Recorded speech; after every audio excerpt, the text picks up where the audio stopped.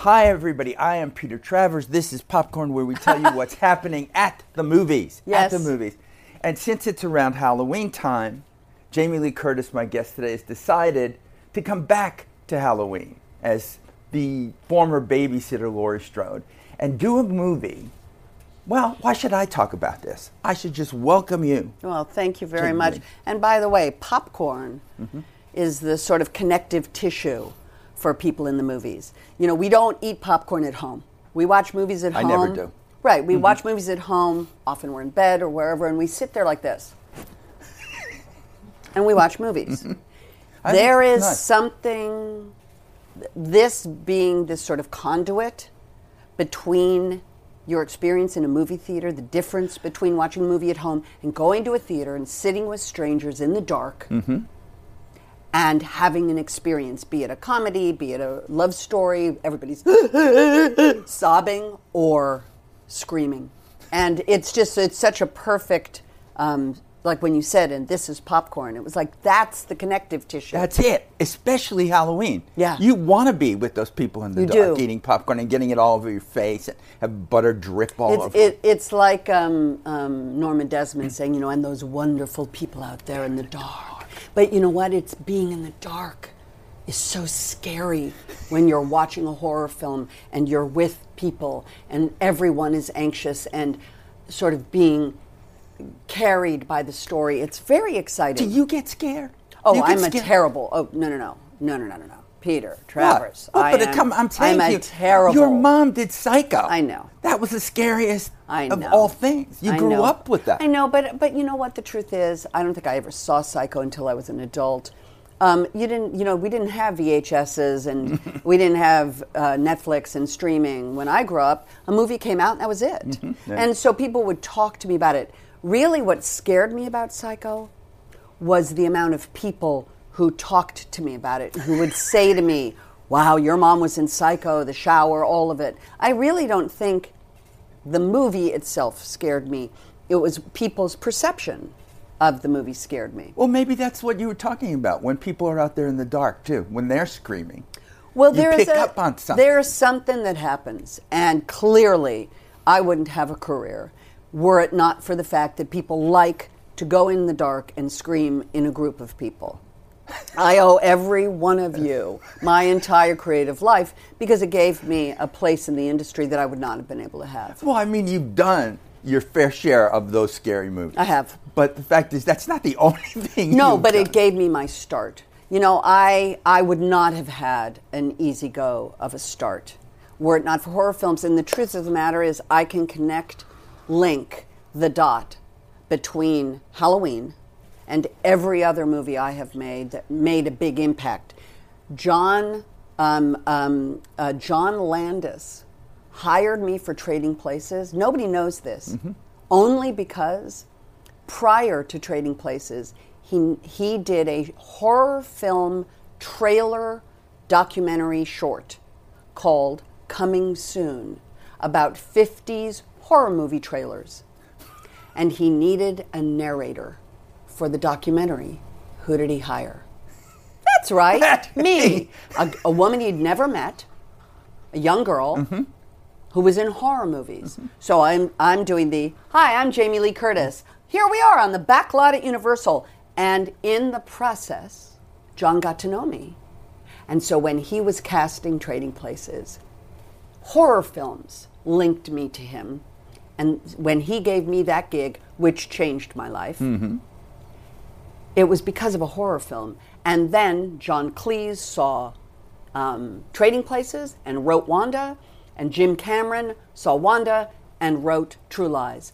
Literally, every big step connects back to horror films. Is all back to this. Horror films. Were you sitting home? I know you weren't home watching Psycho, but were you watching scary movies? Nothing. Nothing. Didn't want any part of them. Nothing. You don't even have a movie that's your Bambi favorite scares scary me. movie. Well, I have a movie that's my favorite simply because it was thrust upon me. It was The Exorcist. It was thrust upon me for two funny reasons. One, Ray Stark was a very good friend of my mother's. Ray Stark is the producer. And I was me, everything about me, at 12, 13. So I was precocious, cute, kind of obnoxious, loud, funny, flirty, all the attributes. And I was that at 13. You could have been Reagan. He called my mother and asked her if I could audition for Reagan. And she said, no. Oh. And so then I didn't. Then the movie came out, and for my 15th birthday, we screened it at my parents. My parents had a screening capability, and for my friends, we screened that, and we screamed The Exorcist, and it scared me so badly that the rest of my high school years, my friends would run after me down the hall and run after me and say, Dimi, why you do this to me, Dimi. Very and good. it freaked me out so bad that I named my first car, my personalized license plate, Dimi. Dimi. But you see, it's ironic that here I sit at almost kissing 60, talking about Halloween, a 40-year later sequel to a movie I made in 1978, a girl who hates horror movies but had her personalized license plate, Dimi. Dimi. I was scarred by that, and I don't know why I allowed myself to see it, you know? You don't know. revisit it very often. Oh, Peter. I don't know. Peter, look at I me. can't tell. Look at me. No, I mean... Come on. No. It's not gonna happen. Aladdin scared me. There's a point where Jafar becomes like a big, scary thing at the end of the movie. Yeah, it is scary. And that scared me. All the Disney movies, too. They're always wiping out a parent or two in every one of them. But see, you're a film lover. You've been a film lover your whole life. I have. And I will give a lot of money to charity if you can tell me because I'm going to change it, Heidi. Don't worry. After I'm going to out myself here on national television. I'm going to give you a lot of money to charity. Well, I'll give it anyway. Why make a bet? I'm going to give it anyway. Yeah. But if you can tell me what my traveling nom de plume is when I travel. Well, I want to go into The Exorcist, No. but I can't. No, so then I'm going to fail. Ready? Yeah. Rhoda Penmark. The bad seed. The bad seed is Rhoda Penmark. I'm Rhoda Penmark. I've been traveling through Europe with a lot of this. Good morning, Miss Penmark. Did you? Rhoda Penmark. Au clair de la lune, mon ami. Did you? Rhoda, stop that. Mother, what would you give me if I gave you a basket full of kisses? I'd give you a basket full of hugs, my darling. Oh, Mother. Rhoda Penmark, the murdering 11-year-old. So I guess that got into your consciousness too, somewhere along the line. I'm telling you, for a girl who doesn't like horror movies, Rhoda Penmark is my girl. Rhoda, it's so great to have you. Yeah, far out, exactly, right? It really is. Now Heidi's, by the way, my friend Heidi Schaefer is now calling all of the future places we're staying going, we have to change her name. Now she's Linda Blair. Well, exactly. I mean, we'll have to figure it out. Marion Crane, perhaps. Oh, why not? No, just gave that one away. I'm going to have to think of him, Peter. You can't use Laurie Strode because right, everyone would know. Laurie Strode, Marion Crane, Everyone now Rhoda would know. Penmark, done. Right now, people are changing addresses on envelopes.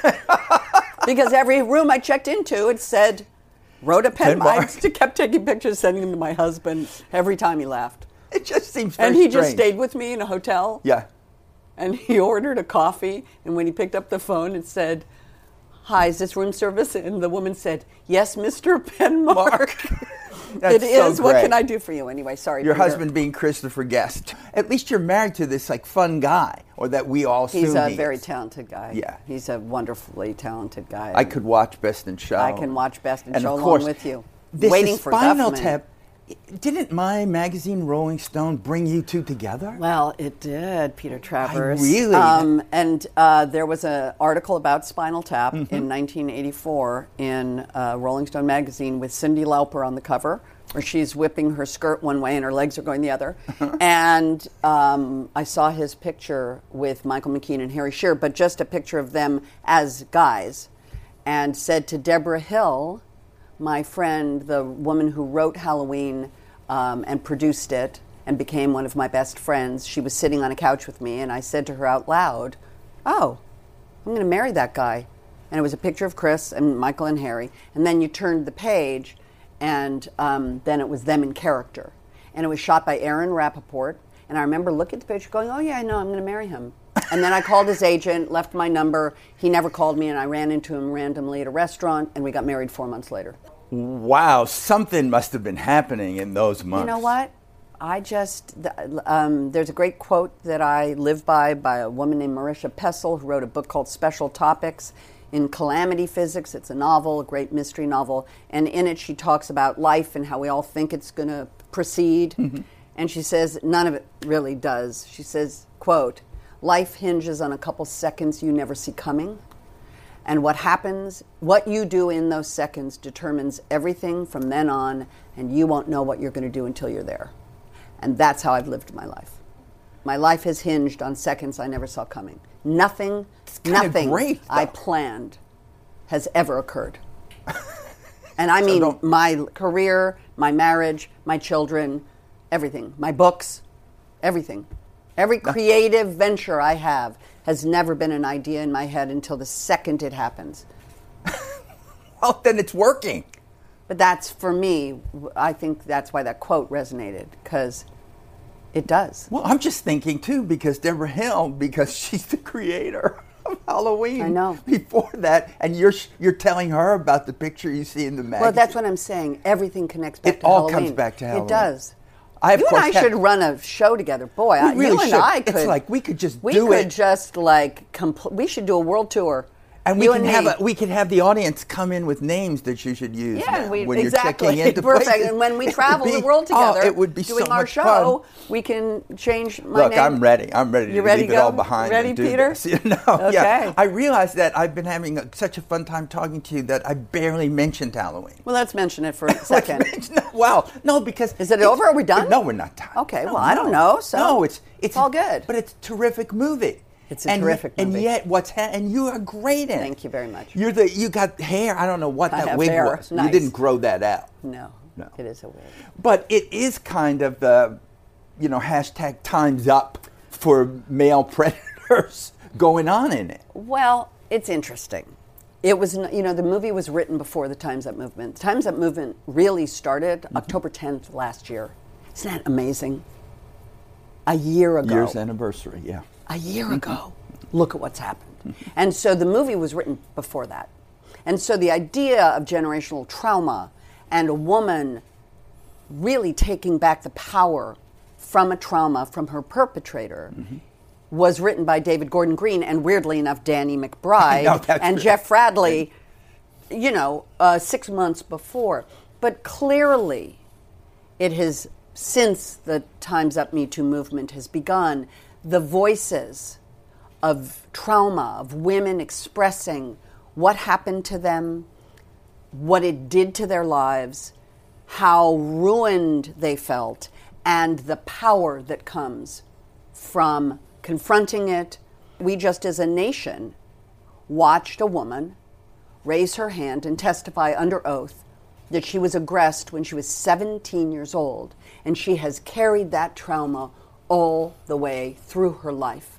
And whether or not her testimony resulted in the result that maybe some people wanted, me included, the act of testifying has now brought another wave of women forward saying, I kept quiet all my life. I have been silent all my life. And that's the power that has been imbued into a slasher movie.